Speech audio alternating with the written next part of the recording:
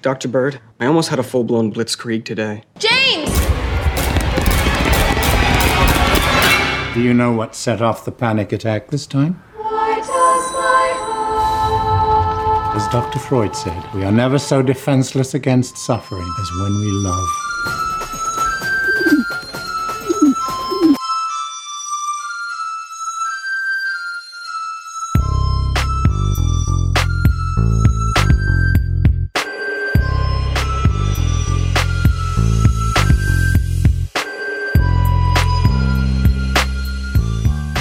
Welcome, everybody. This is Sharon Smith, and this is Iambic Poetry Podcast presents Real Poetry, where we talk about movies and reviews of poetry or poet movies that you should know that you may not know about. I'm here once again with my two popcorn snatchers, Marvin and Auntie Vice. Say what up. What up? And this one we're about to do of today's topic is going to be on the movie that it's jumbled up, but it got released in January 13, 2021, but they keep saying it's a 2020 movie. Go figure. The movie is called Dr. Bird's Advice for Sad Poets. This movie stars Lucas Jade Zuman, Taylor Russell, Jason Isaac, and Lisa Eldenstein. And some co-features was David Arquette was in this movie, and Lily Donahue. She played Sophie, or no, not Sophie. She played the sister, Jory. And if you know about Lisa, if you ever heard of Lisa Eldenstein, she actually played in House. She was House's assistant. So no, she was. I don't think she was House's assistant. I think she was the head. Oh no, she was the head one. Yeah, she was the head medical. Yeah, one. she presented herself as the stern but romantic love interest to House. Yes, they always had little issues. And then if Jason Isaac should be a name, he played in most of the Harry Potter movies. His big he played Lucian Malfoy. Uh-huh. Lucius Malfoy. Mm-hmm. So basically I remember because he had the white hair and he was the son. Yeah, he was the antagonist. He was the son of. He was the father. He was the father of the main antagonist. Yeah.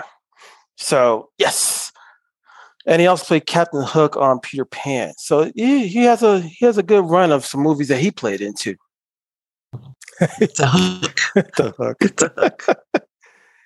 Anyway, this movie here, the synopsis of this movie is a 16-year-old boy who has some mental illnesses, tries to figure out he's having his panic attacks, his depression, and total breakdowns, trying to struggle through school. He has a situation where his sister has left him, left school and left his house entirely. And he gets to the point where he wants to go on an adventure and try to find her and wondering why she left. But he brings along his love interest that gave him a idea of saying, hey, if you know your sister writes poetry, if you can give me one of her poems, I could put in the new our latest literary magazine, and you can help me out. So he takes it into a chance. Well, if I can't find the book, maybe I can find her along with this. So they go on an interesting journey trying to figure out what happened to his sister. And it goes through more of the fact that he's also has in his mind, since his father can't afford a therapist, he made one up called Dr. Bird, using a lot of Walt Whitman's poetry inserts along the line from the book Leaves of Grass. Initial thoughts, Marvin? I don't know. I thought this film was very strange in its way it presented itself. I felt that it was juvenile, but overall, after some reflection while the scenes played out, while the main character explored his own mental needs, actually wound up enjoying this. A lot of what he does is, I mean, while he presents himself to be the youngest of two children, he pretty much associates himself as all but a single child without saying it, making up an imaginary child. This cries for help where to parents who don't quite understand him. I mean, I really did like this film. I thought it was good. It had a very romantic notion to it, especially when they use Walt Whitman as a literary base. Device? I adored this film. It brought together the parts that some of my favorite filmmakers. It's like they put Baz Luhrmann and the guy who wrote and directed Scott Pilgrim versus the World. Oh yeah, with a touch of early David Lynch in a blender, and then blended it all up and threw in Walt Whitman at the end for some spice, and it was darling. It was so good and so postmodern and such a teen romance that I absolutely adored this movie. What I will say that I really did like the best about this is obviously this was a movie set in the modern era, but they did wind up giving it such a 1920s old world view where smartphones didn't even feel like they belonged in this world without making it seem obvious that you can use a smartphone for something. I don't know how to explain it. Like, a lot of movies tend to have that issue, but this movie didn't seem to have it.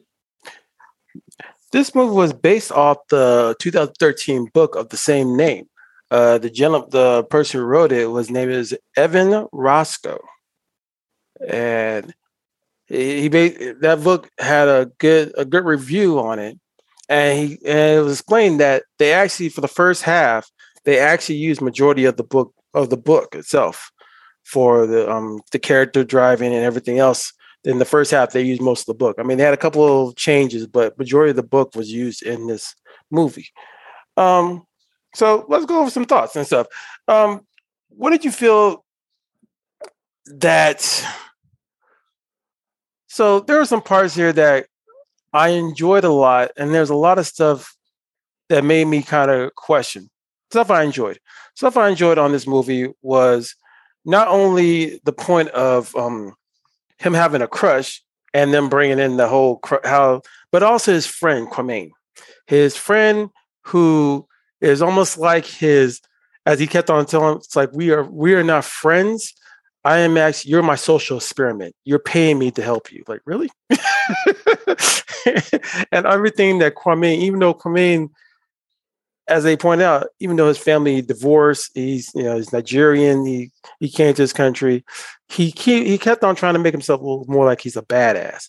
But he was James was his local stooge, was basically a sidekick. But it kind of gets reversed every time. Even when they went to the Barons croquet club champagne social, they kept on pointing out the croquet club champagne social, and even the Baron himself had he kind of tried to become this upper class. I'm rich, but you find out later that he really is not. He's kind of a facade. I feel like that's very representative of high school. Mm-hmm. Everybody tries to be someone they're not quite yet, act older than they are. Mm-hmm. And sometimes they pull it off, sometimes they don't. And what both boys did in this movie, the Baron and Kwame, mm-hmm. was very representative of that. I think in the Baron's case, kind of cringy, obviously. I think purely because this, like anything else in real life, you can tell when someone's really faking it a little too hard, and when the other one is not so much. What do you think about that, Device? I think the author and then the people who translated it to the screenplay really understood teen development. And they do it with such a subtle hand, you don't even necessarily recognize it, because they bring in things like getting roofied and getting drunk at parties and all of these things that kids do, but it doesn't feel heavy-handed at all.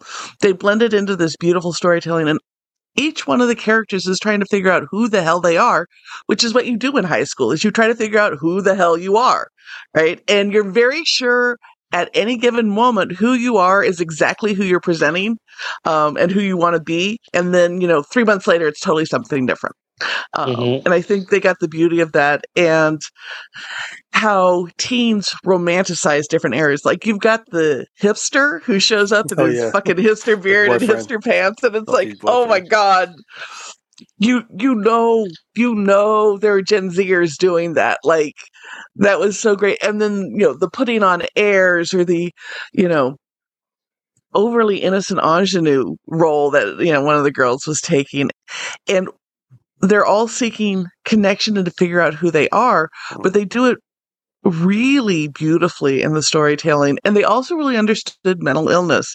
As somebody who's had hallucinations and had hallucinations in high school, I'm like, yep, I totally understand it. He knows the bird's not there, but he's not ready for it to leave, and he wants to talk to it. And the bird makes it. I had my turtles and my philodendron man, and sometimes I still miss them. And they really, they nailed that aspect of mental illness, and the fighting it, the not wanting to be sick, but knowing you need help.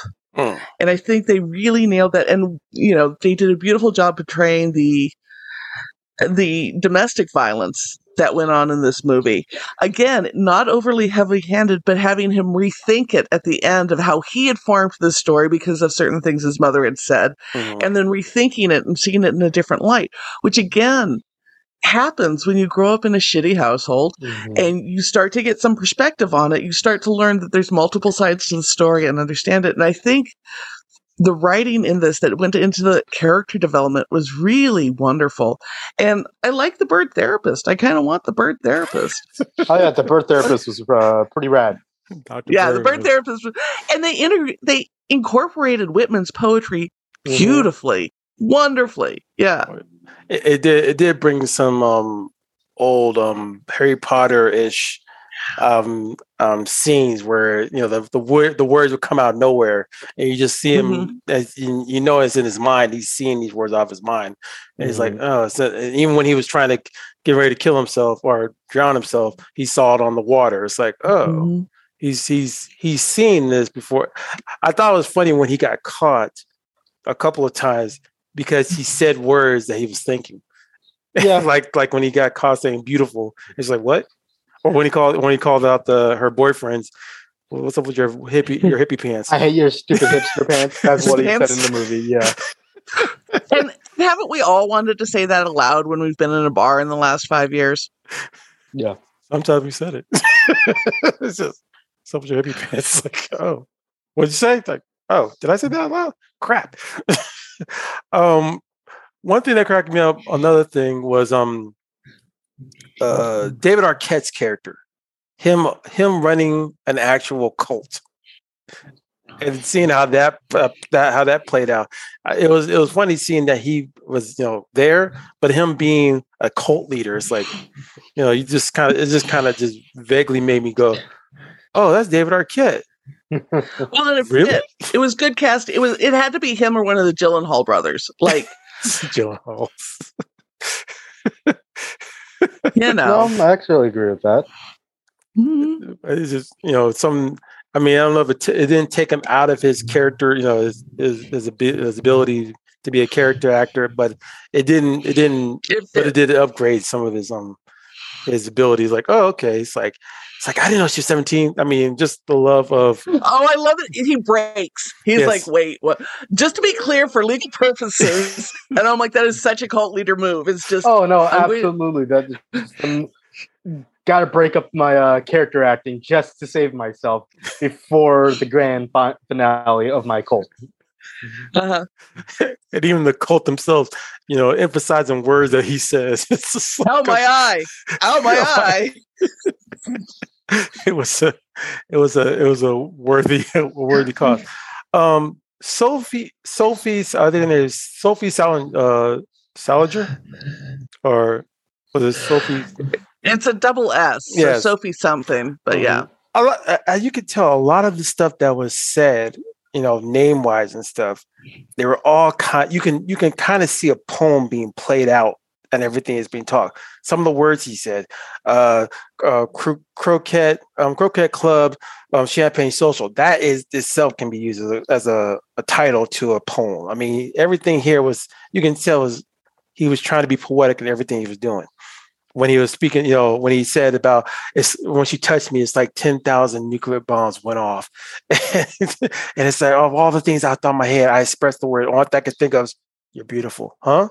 Oh, nothing. Well, and isn't his description of, falling in love so accurate of your first love? Yeah. Like, I think it's kind of like I said, what I really enjoyed about this movie was this was just a kid who clearly was just saying everything you would have expected a kid would say during his first love. He would use really exaggerated words just to explain how he felt, kind of like Sharon said. Felt like 10,000 nuclear warheads went off.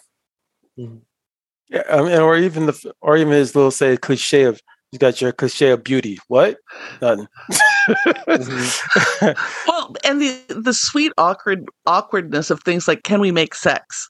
Like not knowing how to ask her. Yeah, it was just, they really captured that point in childhood and in your development, and with all the complexities of it. They didn't oversimplify, right?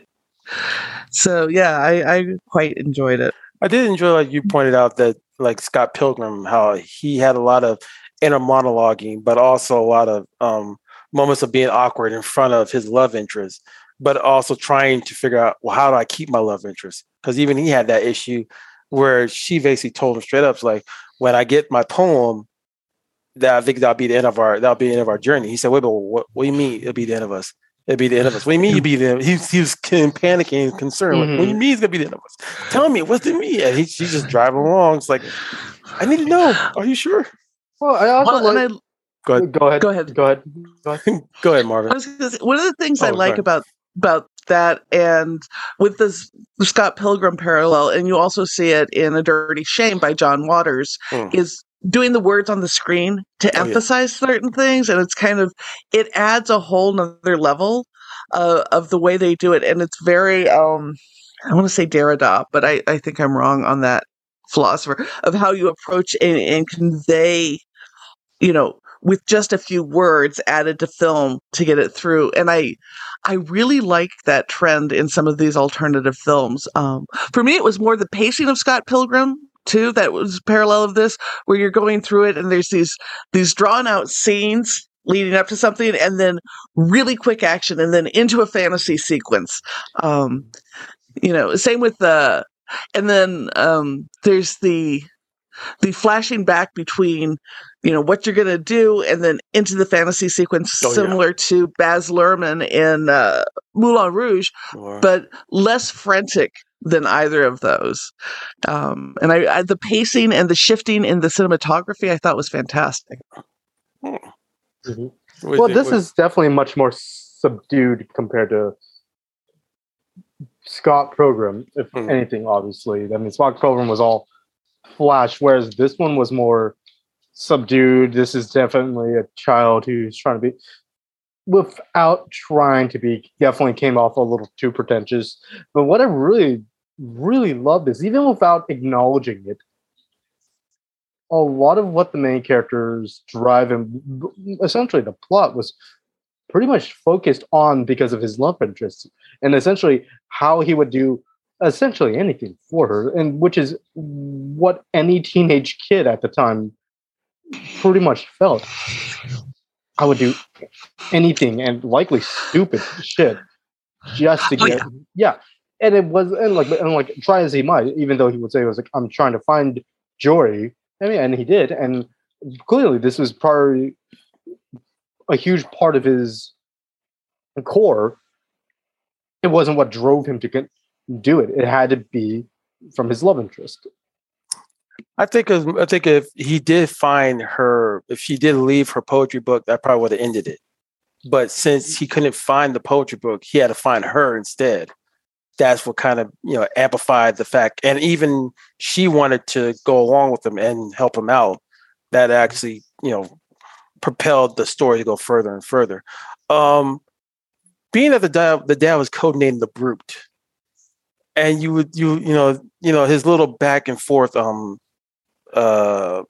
changes of history where he'll think of something in the past, what happened, and what his the mannerisms and stuff, and you start understanding that the father wasn't trying to be as malicious and destructive as he thought, because his mom kind of came of victim status, and he kind of took whatever the mom would throw back at him, but then even find out that the sister thought the same way. He's not bad, he's just troubled.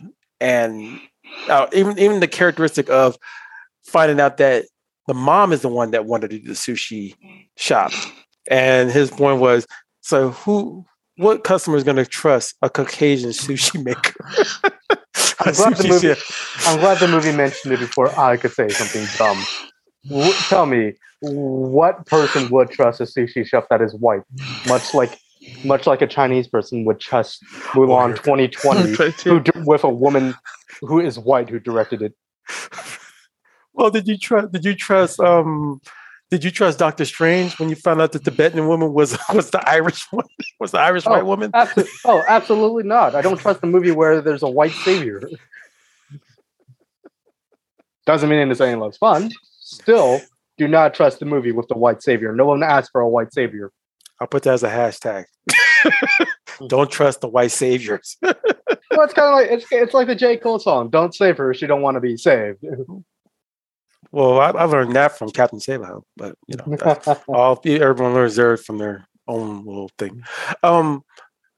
So I'm gonna go in the part. I'm gonna fast forward a little bit. So he had a few moments of outbursts where, I'm not saying mental illness kind of took hold, but it kind of got more and more amplified.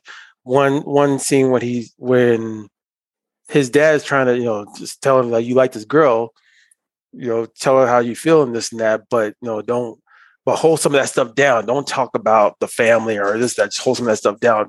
Eat it or something. He's like, I can't. And it got to the point where he even looked at Dr. Bird and was like, I don't think I should be alive. And he's like, what? Where are you going? Where are you going? Where are you going? And he actually was going into the water. And if it wasn't for a call from the Baron, he would have basically been in there. Well, and I love the fact that in the middle of trying to kill himself in the water, he still answers his cell phone, which he was made to keep above the water line, which is so teenage suicide. Like, I'm going to hold this cell phone to the very last minute. And then I very much a cry for help, but I think this movie did well what a lot of other movies can't do well, especially when something as big as heavy as mental health illness. Well, this didn't have a fairy tale ending, and very much even in the end, he didn't get the girl. His sister didn't come back home, but his perspective certainly has changed regarding the Brute and his mom. His need to continue to get better is now at the foremost of his needs, and like he even explains, he's thankful for all these little things. Even though he and Sophie don't get together, he's thankful for first love. He's thankful for girls who wear short skirts who are still trying to figure themselves out. He's thankful for all these little nuances of life. And it's so great that the female protagonist has boundaries, and she's like, no, it's not okay, and I don't want to be with you. And she's still this darling teenage girl, but she knows herself well enough to have boundaries and model that. And I love that about this film. When the third episode was when he finally went to the city with her, and he found his sister. Even though Sophie was scared, she was getting to the point where I don't want to be here, and he was like, I'm going to keep going, to the point where he even had to let go of her hand and found his sister dancing, and her sister, I don't know if she was in a trance or whatever the heck from the music or whatever, but I think she kind of figured after the redhead guy comes out of nowhere, screams at her. And then she figures that's my brother. He goes off, tries to kick the guy's ass. and she says, "Stop! That's my brother." Sophie gets taken away from the bouncer. He goes into the room. They try to talk. He's wondering what's going on. Why are you not? Dad's this, dad's that. That's not a problem. Well, but you need to come home. And she's like, I don't need to be home. I can't. I left for a reason. And finding out that she was 17, I mean, she actually ran away. And you also find out that mom had involved in this. It's kind of concerning of everything that's been said, in the first half, how dad's this, how my sister's gone, how everyone had a idea of what happened to her. And then you find out, she wanted to change her name to Bianca. She used to be in a cult, and she actually had her Baron friend helped her out, get this red hair guy. And so she can get out of the cult. She had a life of her own, and then still wants to be away from time, from the family and stuff, to figure herself out. That it basically pushed him to the edge where he actually left Sophie there. And that I think I'm interested to say, what you think that was a turning point right there, or where you feel was the turning point? What event was the turning point of this movie? Is that Marvin? No, I think that scene, and aside from the suicide scene, was very much the turning point. Here is a character who easily catastrophizes everything in his mind. And when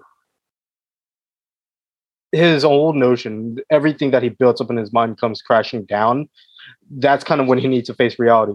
His sister didn't need saving. He couldn't save Sophie. Sophie, in the end, it turns out, is telling him she can't be that tether for him in the real world, or be the solution for him regarding his own needs as a human being with his own issues. Well, and again, I think that's because the writers really understood those type of relationships, right? If you've grown up in a really abusive household, you either flee or you stay, and both present a whole set of obstacles then that you have to go through and process and come to an understanding. And the fact that the sister flees, and she's clearly in an abusive relationship with the redheaded dude, and she gets involved in sex work adjacent stuff, is enormously typical of that type of abuse, and trying to escape it at 17, and his need to try and make sense of this at 15, and then the catastrophizing, which comes with anxiety. I mean, that's what drives anxiety, is you catastrophize everything. And so it's somebody who has a really clear understanding of how different personalities, different mental health disorders, different social situations impact the human condition. And I think it's one of the deeper explorations we've seen in any of the films that we've watched. Even Yelling in the Sky. That was pretty good. And I would say same with Window Horses. But this is a really clear understanding of how people function with different challenges, and I really appreciate it. I thought, I was wondering if you appreciated. Did you appreciate the back closet scene of the three guys coming out, and one of them kind of wiping his mouth off, and was like, okay, so they're still in the closet. I've been to those high school parties. I don't know what else to say about that, but those were my prom dates. That's all I can say. And even the club scene where I don't think that was I think that was an LGBT or a gay club and stuff that they went through, because because usually an alternative or goth or something along those lines. Right. And also, I don't think Sophie was not in any immediate danger. If anything, I think someone realized she was underage and took her out the club, because she was in a situation she didn't need to be. Right. And that's a good bouncer. That's a very good bouncer. That's a very good bouncer. Someone slipped up. Time for me to do my job. Oh yeah, he called back. You're like, whoa, hold up. So, Dr. Bird, being that you find out what Dr. Bird actually stood for, and at the end you find out that Dr. Bird himself was a doll that was given to him by Jory when he was younger, when he was having bad dreams. And somehow Dr. Bird, I don't know if I should, I feel like we should let the people find out more, but I'm going to say this one part. Dr. Bird's character, his position in the whole movie, it was almost as if he became his conscious voice. It's almost like his Jiminy Cricket. Even James points out that he is just the manifestation of his superego. Like, he understood the role Dr. Bird was playing in his hallucinations, and it's a very Freudian interpretation, but it's accurate. What about you, Marvin? What did you think of Dr. Bird? Oh no, absolutely. Like, I think Dr. Bird was everything that James needed to be. It was his comforting role in the same way that his sister gave him that little stuffed bird, and he has a romantic notion of Whitman in terms of how he wants to present himself in the world, and that bird quotes literally Whitman and speaks in a specific voice tone as a parental figure that he needs. It's everything that James at this point in his life in the movie quite clearly needs, a father figure who is able to comfort him and is able to communicate with him in a way that he wants and needs. Well, I think that's a great way to segue to Snap Judgment, I believe. Snap Judgment, where we rate and review the review that we have done for this movie here. And we go into snap increments. If it's 3 snaps, this movie gets all the accolades of its poetry in the streets. Those words that Sophie said, poetry in the streets. What'd she say, like bumper horn? I was like, what the heck is that? That's a wild word. Bumper horn. I mean, good bumper horn. I'm like, what? Words in the streets. It's poetry in the streets. If it's 2 snaps, in the sheets. If it's 2 snaps, it's not that bad, but it's not that good. If it's 1 snap, this movie is as romantic, this movie is as low as his sister. No, you know what? This movie is a brute. This movie is a brute. It's not as, you just don't see it, but there's some bruteness. We go in quarter snap increments. We're going to close our eyes, count to 3, and see what we rate Dr. Bird's advice to sad poets. Ready? 1, 2, 3. Oh, okay. This is an interesting one. 2 3s and a 2.5 snap. Oh man, Auntie Vice, I think you and I are off sync. I know. I don't know what's good. Something's off in this world. I know. We need a pigeon. It's probably because of global warming. Warming. It is. Marvin, why did you give this movie 2.5?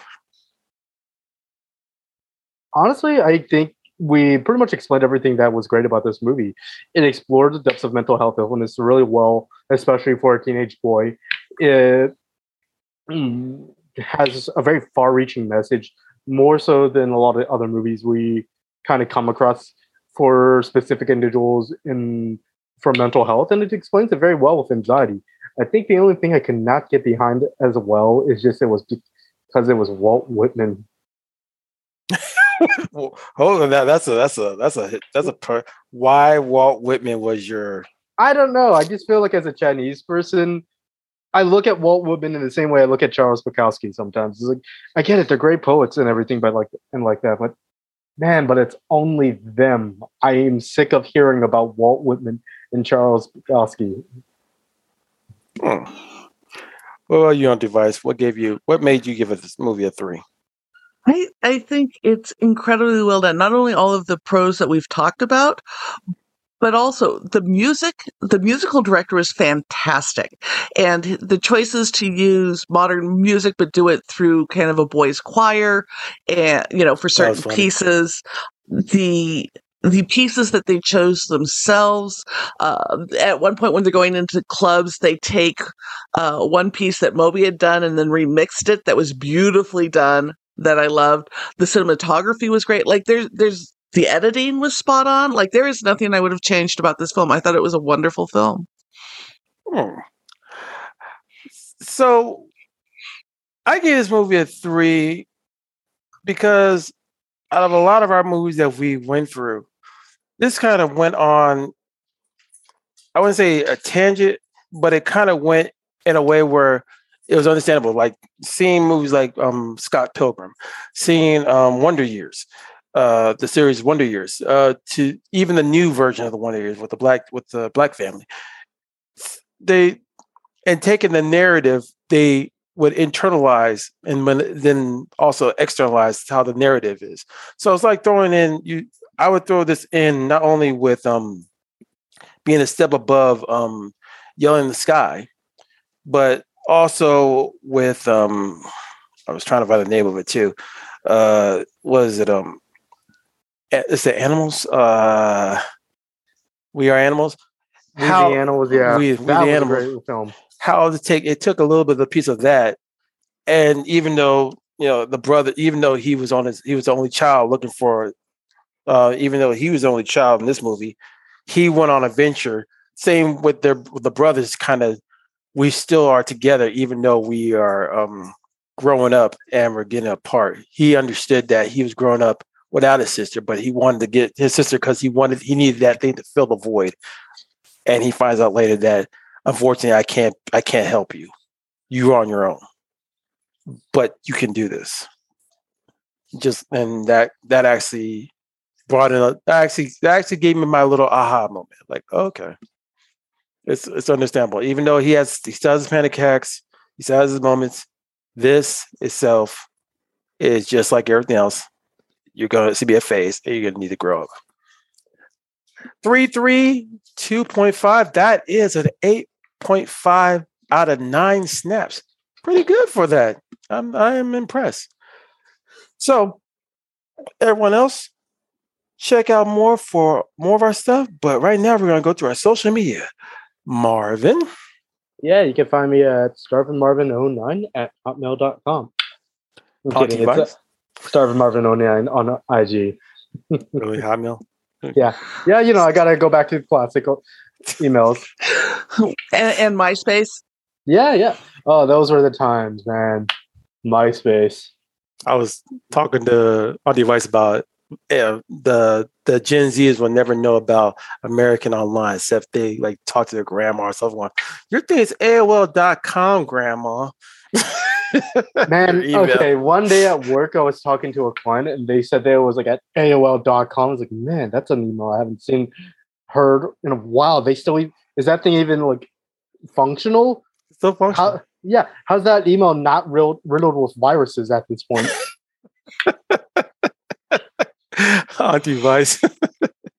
I'm Auntie Vice on most social media. You can also check me out on Fat Chicks on Top, which is my podcast, streaming on all streaming services. Thanks for having me on. And you can find me on Iambic Zine. That is IAMBIC, Z as in zebra, INE. And check out more where we'll have some more podcast review poets coming in, because next month we're going to bring some poets into the show, and maybe have one. We're going to have one film review. I'm looking right now to see which ones are in.